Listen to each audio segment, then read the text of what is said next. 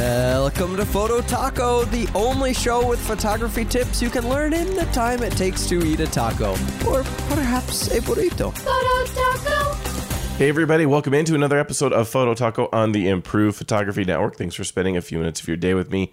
I'm your host, Jeff Harmon, and thanks to everyone for reviewing and rating the show if you've done that. If you haven't yet, really appreciate you heading over to iTunes, finding the show, providing a review. You can click on the link in the show notes if you can see those as a shortcut to get there. Also joining the Facebook group, the link to it there, but it's facebook.com/groups/phototaco. If you haven't joined the group yet, you're missing out on the conversation, a really good community of photographers just helping each other out. It's a great place to ask questions and get some good, solid answers where the ego's kind of been checked at the door. You really need to check it out. And this week was a little bit more in particular related to the podcast than usual because I posted a photo into that group and asked if there was interest in how I got the shot of the photo. Had a lot of positive feedback, lots of people saying they were interested in my how I got the shot for it. So that's what the episode is going to be today. And let's start with what the photo is. I took a overnight camping trip with my local scout troop. We went up into the mountains here in Utah and went to a place called Payson Lakes Campground. It was a wonderful, beautiful summer night here in Utah. It was a great opportunity to be able to take some photos. But I wasn't there to take photos. I was there to help scouts. But I took a few minutes and took a shot, and I managed to come up with a really good one. And I thought it would be very educational and helpful for a lot of people if I go through kind of the process I went through to get the shot. Not just what are the camera settings and what did I do in Lightroom, what were the slider settings I used in Lightroom, but how I came to get the shot, how I came to get the composition, how I came to decide what gear I used, how I came to decide the settings, the processes I went through. And I've recorded this episode several times now trying to figure out how to go through that detail and not take an hour to do it. So I'm going to try to shorten it up as I record it this time. We'll see how I do. Okay, first let's start with the photo itself. It's kind of technically imperfect.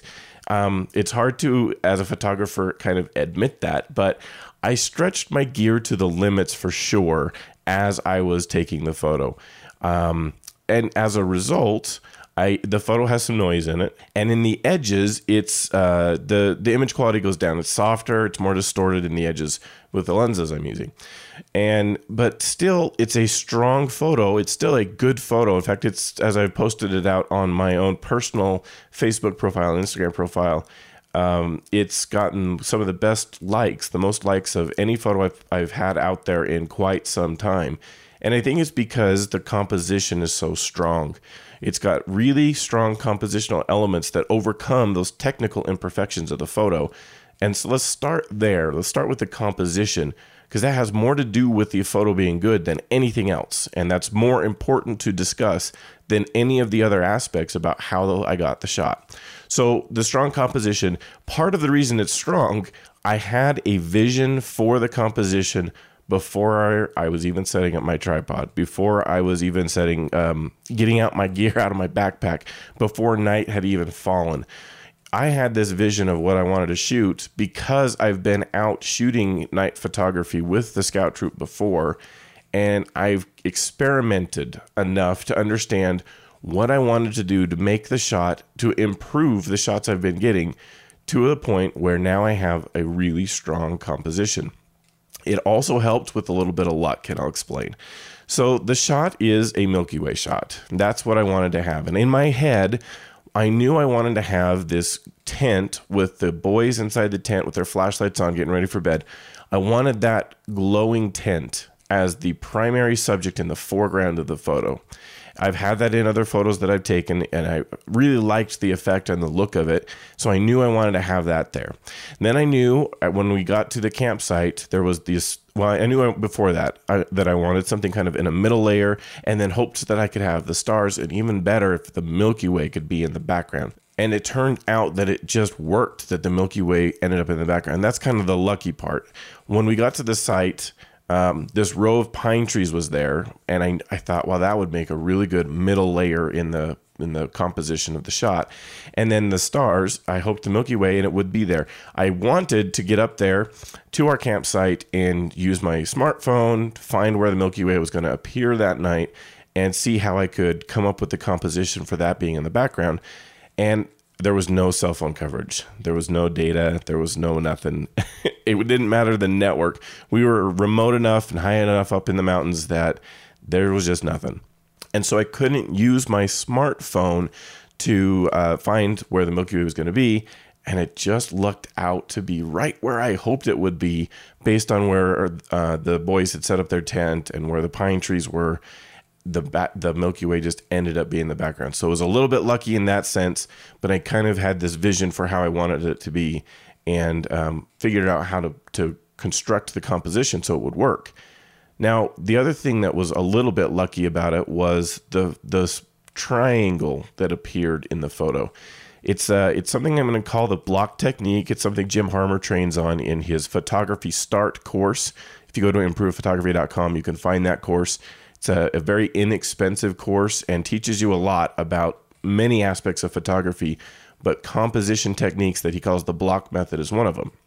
And it's trying to see how the actual things in the photo kind of correlate together with each other to make block shapes. And in this case, it's a triangle. And if you can see the photo, if you saw it on Facebook, maybe you can see that. I'm also going to post the photo at improvephotography.com/PT Milky Way. That's Photo Taco PT Milky Way. And you'll be able to see how this triangle is there. I have to excuse my voice. I'm struggling with allergies and it's really raspy today. So anyway, this triangle forms, and I'm going to try to describe it in words, but if you can go take a look at the photo, if you're driving, don't do it yet, but if you can go take a look at the photo, you can kind of see this triangle in there, and it really pulls everything together. So even though I had this multi-layered vision for the landscape photo, the triangle was not included in my vision at first until I kind of saw how the Milky Way was in the background and how it corresponded to the tent. I noticed that was there. I repositioned my tripod and camera to really draw that triangle tighter and make it a more clear triangle. So I saw it when I was there and took advantage of it. And it just really pulls everything together. So the triangle forms on the third lines, or at least I moved my camera and tripod until it did, until that triangle was on the third lines. So on the right third line, kind of center down, these are imaginary lines for people that maybe aren't familiar with rule of thirds. These are imaginary lines. You can configure a lot of cameras to even show them in the viewfinder so that you can see the third lines on the camera, but so there's not real lines. It's just third lines that are imaginary, and objects are falling within those lines and where they cross.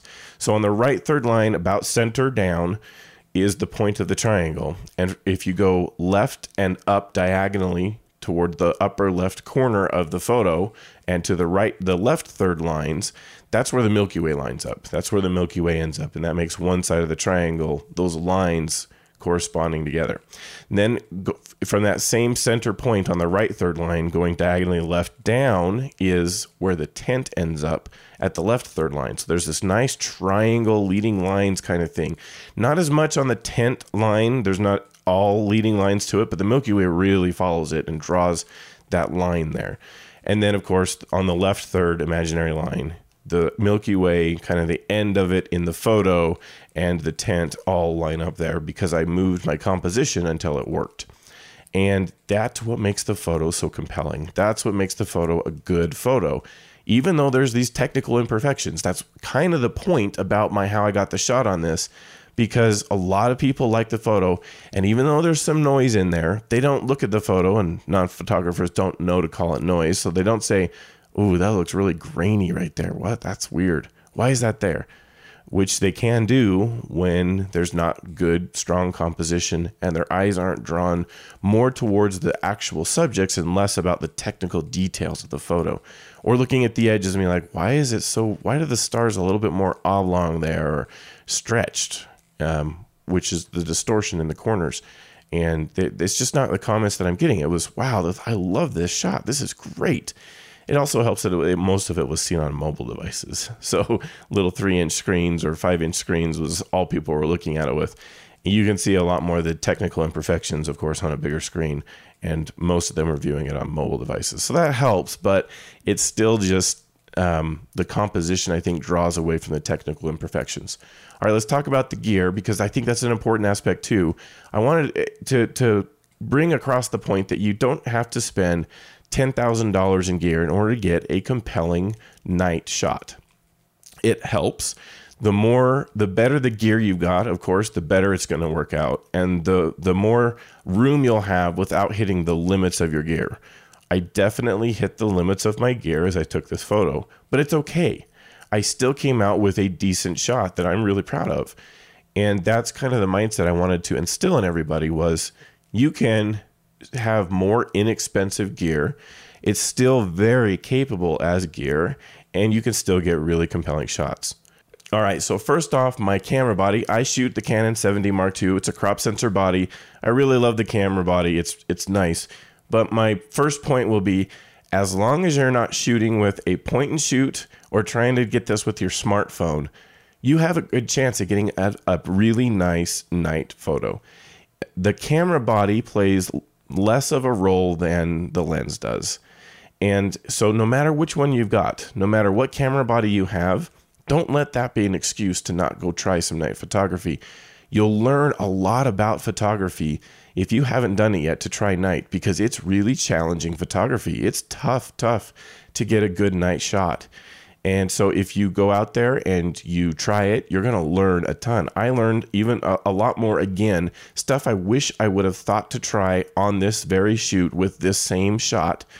I learned some things that I want to try next time. So I keep building on my experiences and getting more understanding about what things I can control, what options I have to maybe overcome the limitations of my gear. And I'm improving every single time. And that's the name of the game here. We want everyone to improve their photography. And you can do it even if you don't have a Canon or a very nice low noise body that's going to help you capture the night sky more perfectly than, say, a smaller sensor body. So don't let that stop you. As far as cost goes, the Canon T3i is an entry-level DSLR that's really actually very old now, but the sensor technology hasn't really changed dramatically in the Canon lineup since then. A little bit, and some of the newer ones actually improved it a lot. The Canon 80D that was just released this year in 2016 is a dramatically different sensor, but it's still a really good sensor in the Canon T3i. Even though the camera's really old, it's a good sensor, and it comes in at about $750 on Amazon. You might be able to find some deals that get it better than that, but that's kind of a entry level, get started, good enough body to really help if you don't have a camera body yet. The other one that would be even more compelling, I think, because it's cheaper at $350 is the Nikon D3200. Really good quality sensor in there that can help you to get going on some landscape and in particular night photography.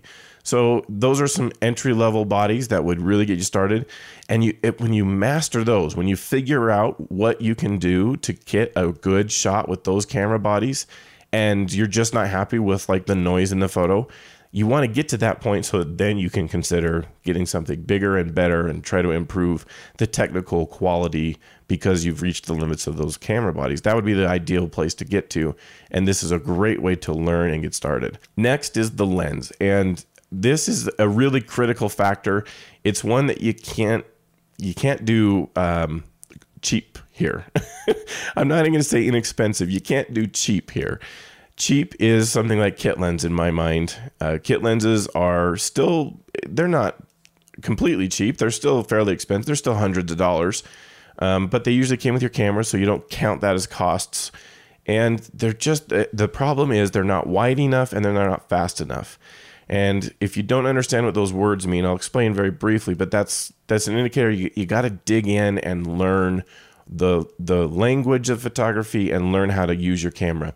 Wide enough, usually a kit lens, the widest it goes is 18 millimeters. That's the focal length that it goes to as the most wide. Most, I'll call it zoomed out, is a lot of how non-photographers talk about it. And that's just not enough. It's too zoomed in. I'll say. And so you'd be left to trying to do like a panorama of the night scene. And that's a really tough panorama to stitch together. It's really hard to make the software understand how to put that together.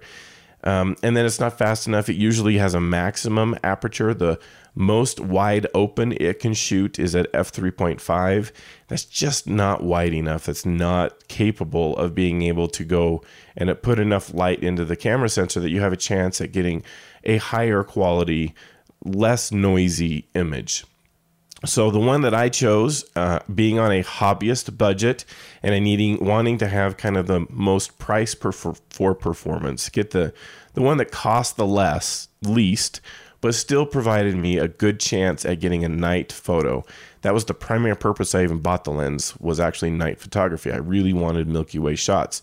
But this one's also capable of doing really well in the daytime with landscapes. And so it's pretty much only for landscapes. The focal range on it is 11 to 16 millimeters, which means you're not going to shoot portraits with it. It doesn't really work very well for that. I have shot some group shots with it so that I could fit them in, and it distorts enough that that's kind of a problem. And so you're really going to relegate it just to landscape photography, which means a lot of people will shy away from it on a hobbyist budget because it's really a luxury expense at that point. Unless this is your passion and this is what you want to do, this is a great lens to start out with for landscape photography. And it's the Tokina ATX 116 Pro DX2, which is lenses. I have terrible names, but it's a Tokina lens specifically designed for crop sensors. That's a note. If you're looking for the Tokina lens, they offer one that's for full frame. It's a wholly different lens. And this is one that was specifically designed for crop sensors. It comes in at about $450, which is not cheap, obviously. That's a good chunk of change still.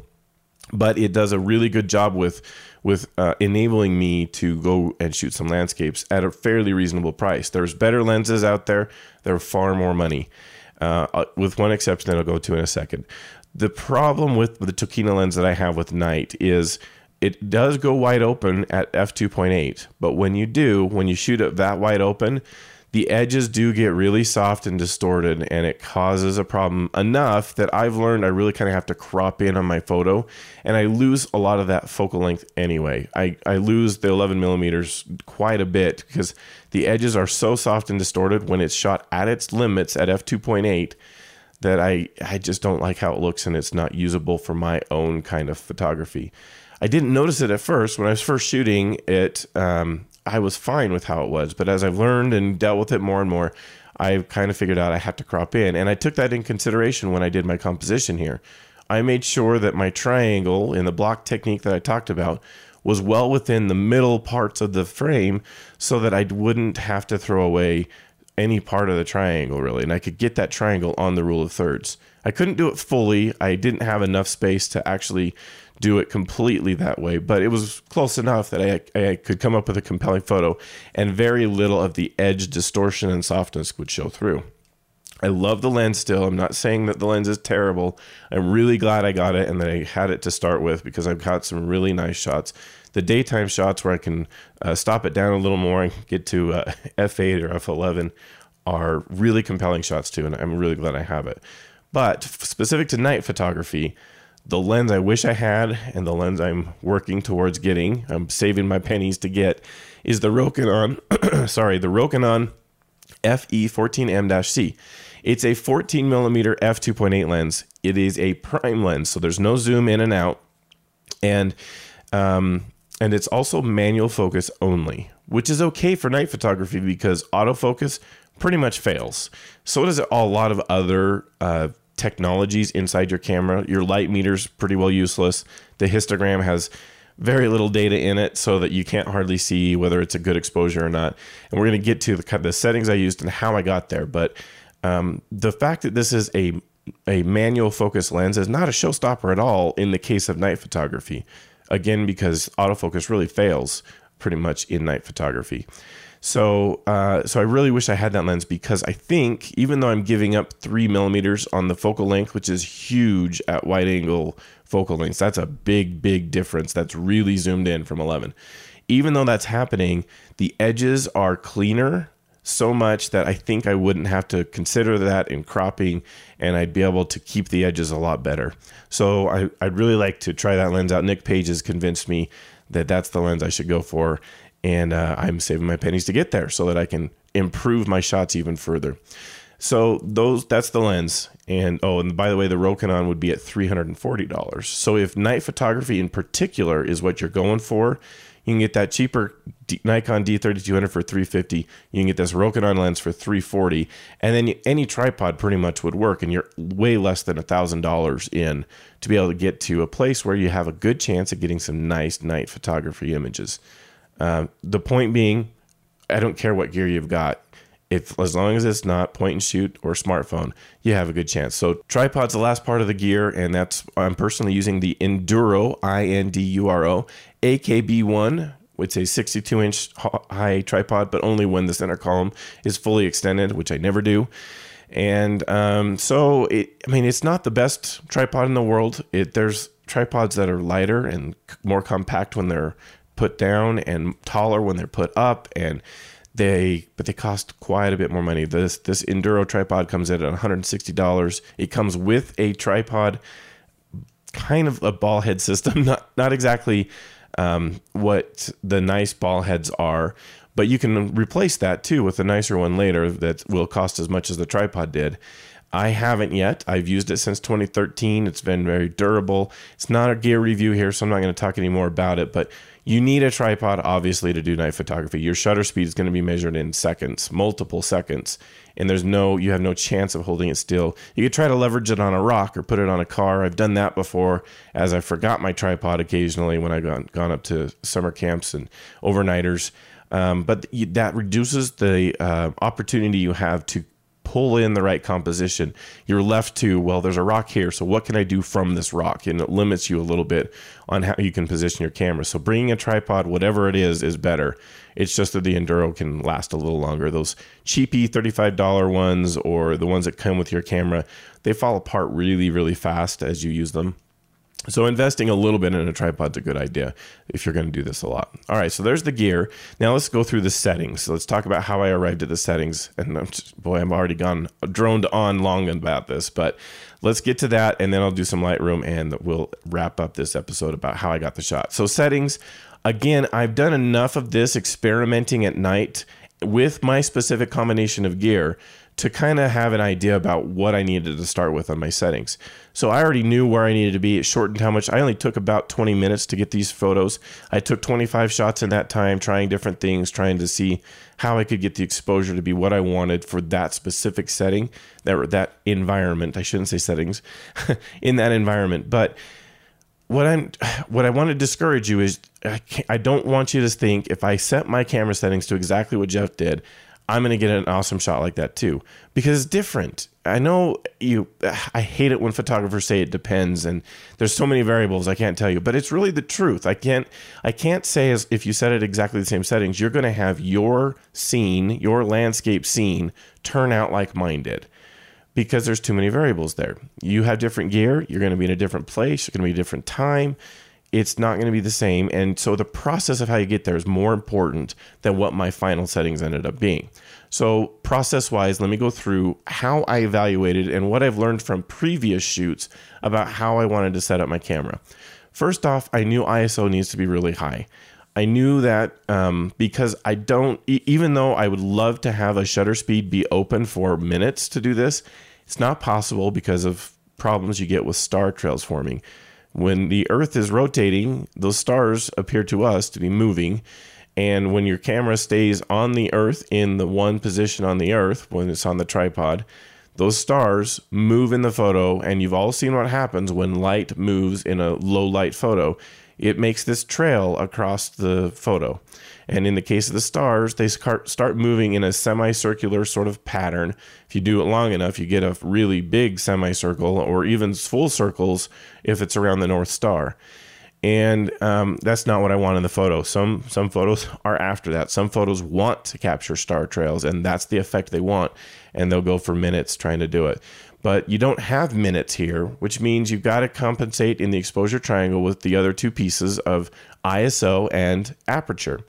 And so I knew I needed a really high ISO. That's where a camera body that can handle high ISO will help in night photography. But it was acceptable. By previous experience, I knew for me, I found the noise to be acceptable at 3200 ISO on my Canon 7D Mark II. That wouldn't suit everyone. You're going to have to, I think, do some testing of your camera to see where your line is going to be drawn about, wow, that's just too much noise at this point. So go out at night, even if you're not ready to shoot the night scene and have it be really compelling. If all you want to do is get some practice in so that you can figure out where your line needs to be drawn with your gear, go out at night, any night, and just shoot something dark. Take it at different ISO levels, shoot something dark, and take it back into the computer so you can kind of see, all right, at this point, that's too much noise. I don't want to go to that point or above it on the ISO. It won't be acceptable. And that's really good to figure out. I figured it out just because I've been shooting. 3200 ISO is what was acceptable on my 7D Mark II. On my 60D and T3i that I used before this, 1600 was all I was comfortable with. So I did get a little bit more in the 7D Mark II up to 3200. So I knew the first thing I set my camera to was ISO 3200. All right, now the f-stop, the aperture. I knew I wanted to go to f2.8 on this. And you might think, well, okay, wait. So f2.8, if I understand aperture right, that means a really short depth of field. That means a lot of the scene is going to be out of focus, especially because I had this foreground element that's pretty close to me in the tent, and then the pine trees, and then the stars. The tent wasn't far enough away that probably ended up being at infinity at that point. So isn't something going to be kind of not as sharp? Probably true. But the other thing that you have that's in your advantage is it's nighttime and edges aren't actually very sharp at all anyway. Just even your normal vision, your normal night vision with your human eye, you don't make out edges as cleanly as you do during the day. So it's a lot more forgiving on things not being perfectly sharp. Not to say you shouldn't try to get them as sharp as you can. Absolutely want to get as much sharpness as possible. But going at f2.8 in a landscape photo at night is far more acceptable than it would be during the middle of the day. That's what I'm getting at. And I knew, because I only can go to f3200 or ISO 3200, I knew I needed as much light as possible from the lens, and I needed to go open it up as wide as it would go. And that's why 2.8 is really, really important for night photography. It'd be even better at 1.8 or 1.2. There's enough room in there to be able to have decently sharp photos and still get a lot of light gathered in. That really helps a lot. Okay, shutter speed then. As a general guideline, there's this thing. As a general guideline, there's this rule known as the 500 rule that kind of gives you a starting point to know how long you can keep your shutter open before that star trails effect happens, before those circular stars become these like oblong shapes and not circles, not pinpoint circles. And the rule is a rough estimate. It doesn't mean it's going to be perfect every time. It doesn't mean with your gear it's going to be there. Again, another thing you kind of have to test to see how your specific combination of gear, your lens and body, how that works and what the actual values turn out to be. I've done enough testing to know where mine is. And but the general rule, I'll go over that briefly. So it's you take 500 and divide it by the focal length, and that tells you how many seconds you can have your shutter open before the stars change from circles to oblong shapes. And it's rough. But you also have to consider with crop sensor bodies or anything that's not a 50 millimeter equivalent, the full frame, you have to account the crop factor. So at 11 millimeters, since that's what I was shooting on the lens, times 1.6 crop factor, I'm at 17 millimeters for this 500 rule calculation.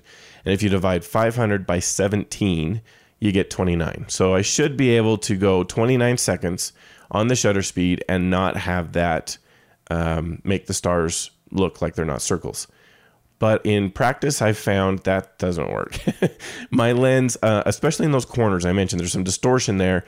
They'll distort no matter how long I do it, really, but at f2.8. But if I shoot it more than about 20 seconds, my stars change to be unacceptably altered for my shooting, for my preferences.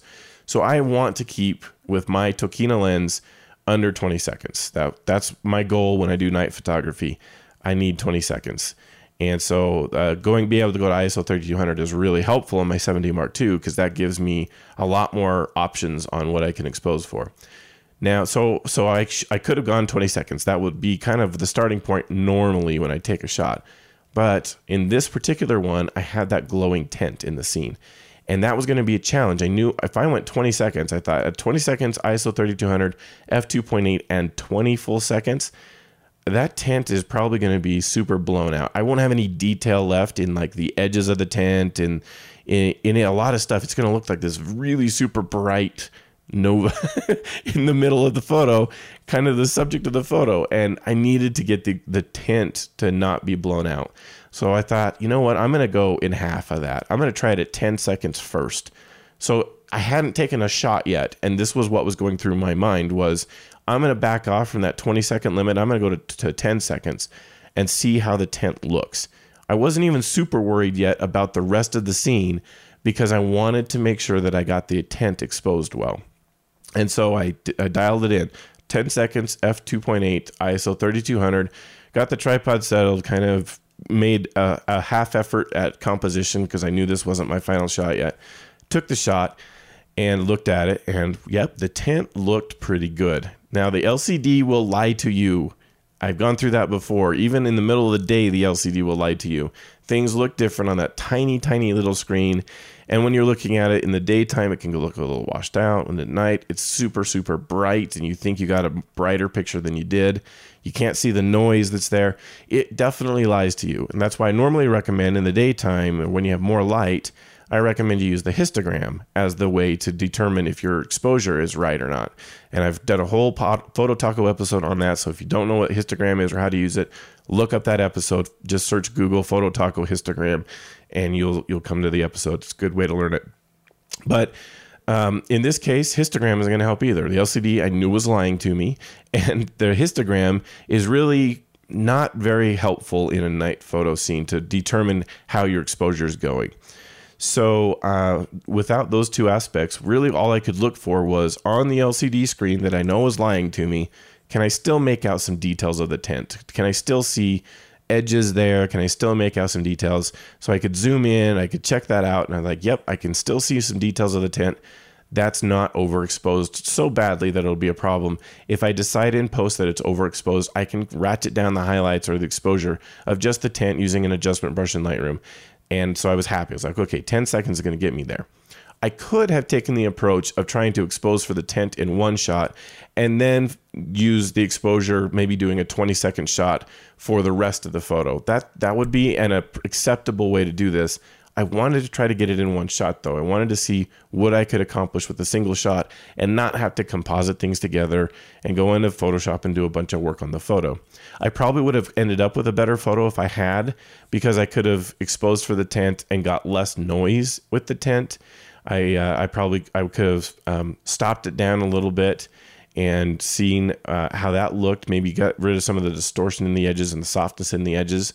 These are the things that I learned on this shoot that I want to try so that I can do a better job of it next time. I had room. I only went 10 seconds on the exposure. I had 10 more seconds worth of exposure time that I could have tried. And if I'd have stopped down my lens from 2.8 and went to like 3.2 or 3.5, maybe even 4, and see how it turned out, that might have improved the edge quality enough. I wouldn't have to crop out. I wouldn't have to throw away edges. So I wish I would have tried that. I didn't think of it while I was out there, and that's what I learned on this shoot, was that that's what I want to try next time. When I have that much room in the exposure length, then stopping down is a good choice because I won't be pushing the lens to its limits as much. Anyway, that's what I took the shot. That's what I ended up with the camera settings, and hopefully walking through the process is something that you've learned kind of what you can do as you're shooting it too. All right, now I went into Lightroom and was processing the photo. And the fortunate thing is I didn't have to do a lot of processing on this photo. Again, I wanted the tent to really be the subject. I just wanted the Milky Way as an interesting way to see the subject there. I didn't have to do a lot. So let's just start in the basic panel. I'm just going to rip through kind of the settings that I went to and why. All right, so the first setting is exposure. I went to plus 0.57, so I did actually add a bit more exposure. I should have either lengthened the time slightly, I think. On the photo, it was slightly more underexposed than I had hoped, or somehow changed the exposure triangle to get a bit more exposure, but it's sure hard to tell when you're out in the field what you want it to be. That's why it's safe. It's much safer to try to take a few of exactly the same composition, the same shots, if you can manage that, at different ISO settings, different f-stops, trying just to give you some choices in case the one that you think is going to work isn't quite there. Then maybe you can go to another one that is, and maybe you can pull some from others and composite things together. I didn't want to spend a ton of time on shooting the scene. I was there to help Boy Scouts with their camping, not shoot photography. So this was a short-lived shoot, and I needed to actually get to bed because we had to get up early in the morning. So anyway, exposure was, I added about a half a stop there. And then shadows, I took that up to 100%. I almost always do because I want to have the middle layer of the photo, those pine trees, I wanted to get some detail in them. And by default, they ended up really just being silhouettes. And I didn't want a silhouette. I wanted to have it do it. In fact, I tried to do a little light painting using my flashlight and swipe my flashlight across those pine trees. I have a nice LED flashlight that throws the light pretty well, pretty focused. And I tried to do it. I didn't get any that I was happy with the light painting. That's a really hard part of night photography. And I'm going to keep practicing on that so that I can get better at it. I didn't want to spend enough time to get that perfect. And I could tell in the shots I was doing where I did the light painting that it just wasn't working. I had hot spots. It looked unnatural and not real good. So I decided I'll just boost up the shadows. I knew that would introduce noise in the photo, but it's still dark enough that you can't really notice the noise. It's just bringing a little detail into the pine trees. And it's not so detailed that you really notice a lot of noise in it. But I raised the shadows all the way up to plus 99 in Lightroom. I increased the clarity plus 15. Nick Page hates clarity, but I really like it in landscapes. I like how it crispens things up a little bit. Maybe because my lens is a little softer than his, and maybe I wouldn't add clarity if I used the Rokinon lens, but I added plus 15 on clarity, took the vibrance up to plus 27. I like adding a lot of vibrance, especially to my landscape photos. And then I color balanced, adding some yellow. Night photos tend to, at least with my Canon sensor, be very blue. They have a really cool tint to them, and it makes the sky look super purple, and I wanted it to look more like I remembered it. I wanted it brighter than that. So my personal taste is to add some yellow to the temp. I move that temp slider towards the yellow, the right-hand side. And tint, too, it tends to be too green. In everything I shoot on my Canon sensor, it seems to be too green for me. And I add pink back in, I add some magenta back in. So I moved both of those just enough to taste until the whole scene looked more like I had hoped. All right, so that takes care of the basic panel. The next thing I did in Lightroom, and I'm explaining this because the performance of Lightroom can be a problem if you move on. If you go do sharpening and noise reduction and lens correction, kind of follow down, HSL would be fine. But if you go further down than that in the panels and start doing those, Lightroom slows down a lot. So the next thing I did was adjustment brushes because I wanted those to be as fast as possible without having to have all of those other things in place, the lens correction, the sharpening in particular. So next I did my adjustment brushes. And I started with the whole night sky that takes up about a third of the photo. And I painted across the entire night sky, including the Milky Way first. And what I was going for was dehaze. That is a super awesome slider that helps with night photos in Lightroom.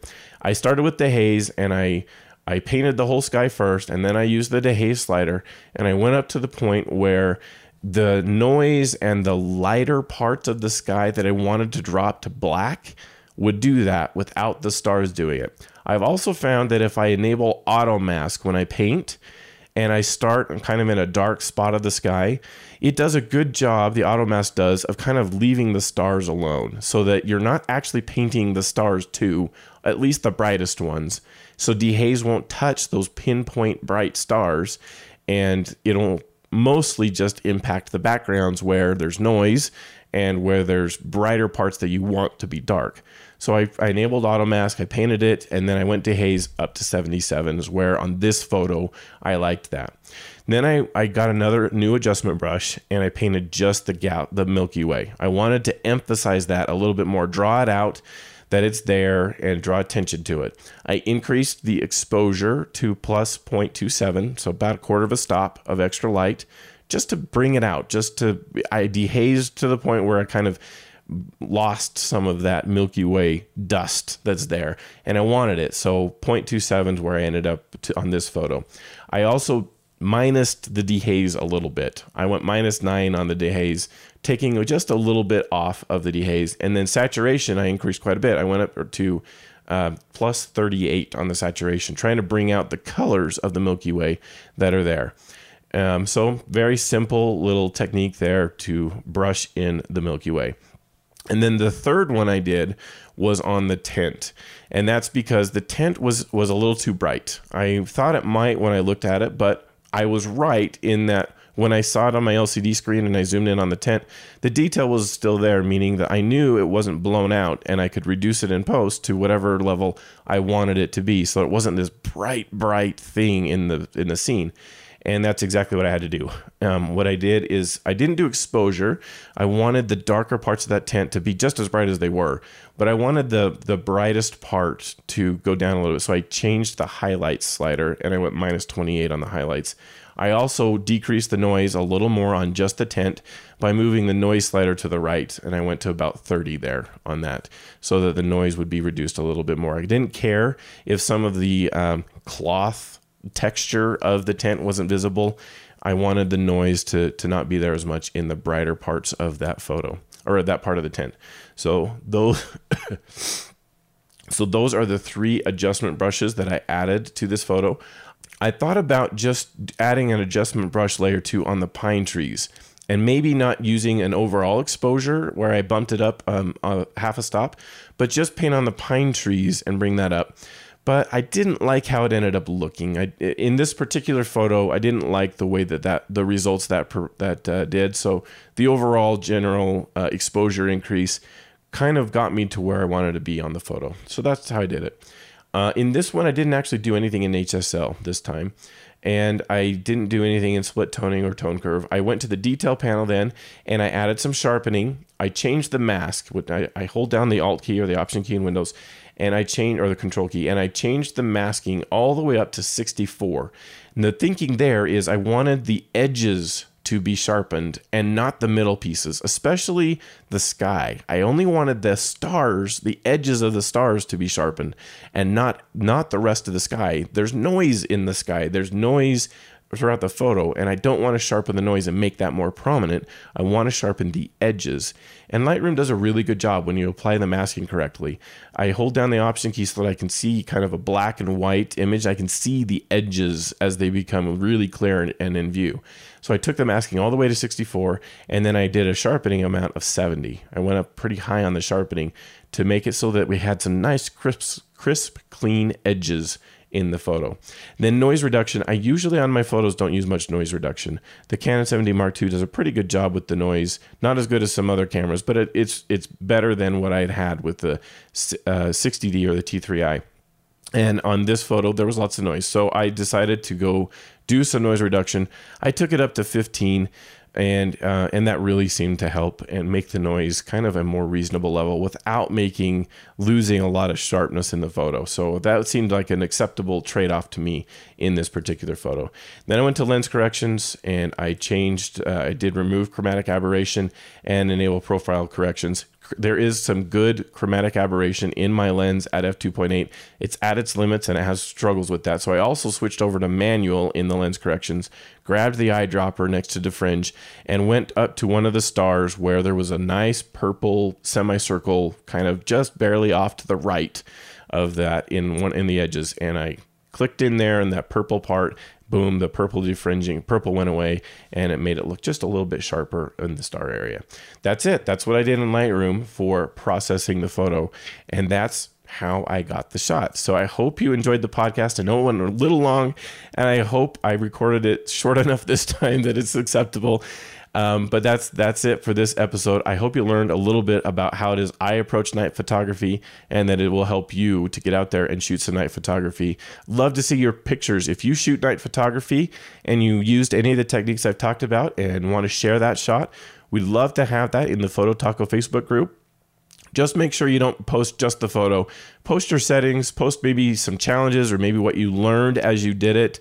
And the group will help you. I'll help you. I'll give you comments and feedback and things you could try, things you maybe didn't think of. We'd love to see that and learn together. I learn all the time from the answers on the Facebook group.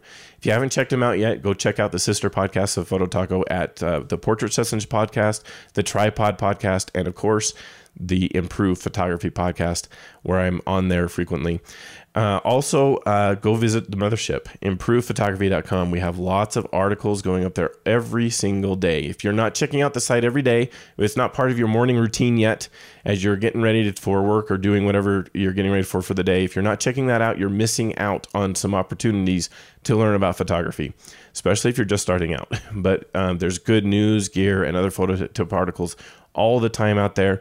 Brian Pex is active in our Facebook group for Photo Taco, and he's killing it with some articles that he has out on the site. Really good stuff that he's producing. You need to check out those articles at improvephotography.com. It is the best way to improve your photography. The views expressed on this program by independent host guests and callers do not necessarily reflect the views of Improved Photography LLC or its advertisers. Some links mentioned on this program are affiliate links where permission reserved.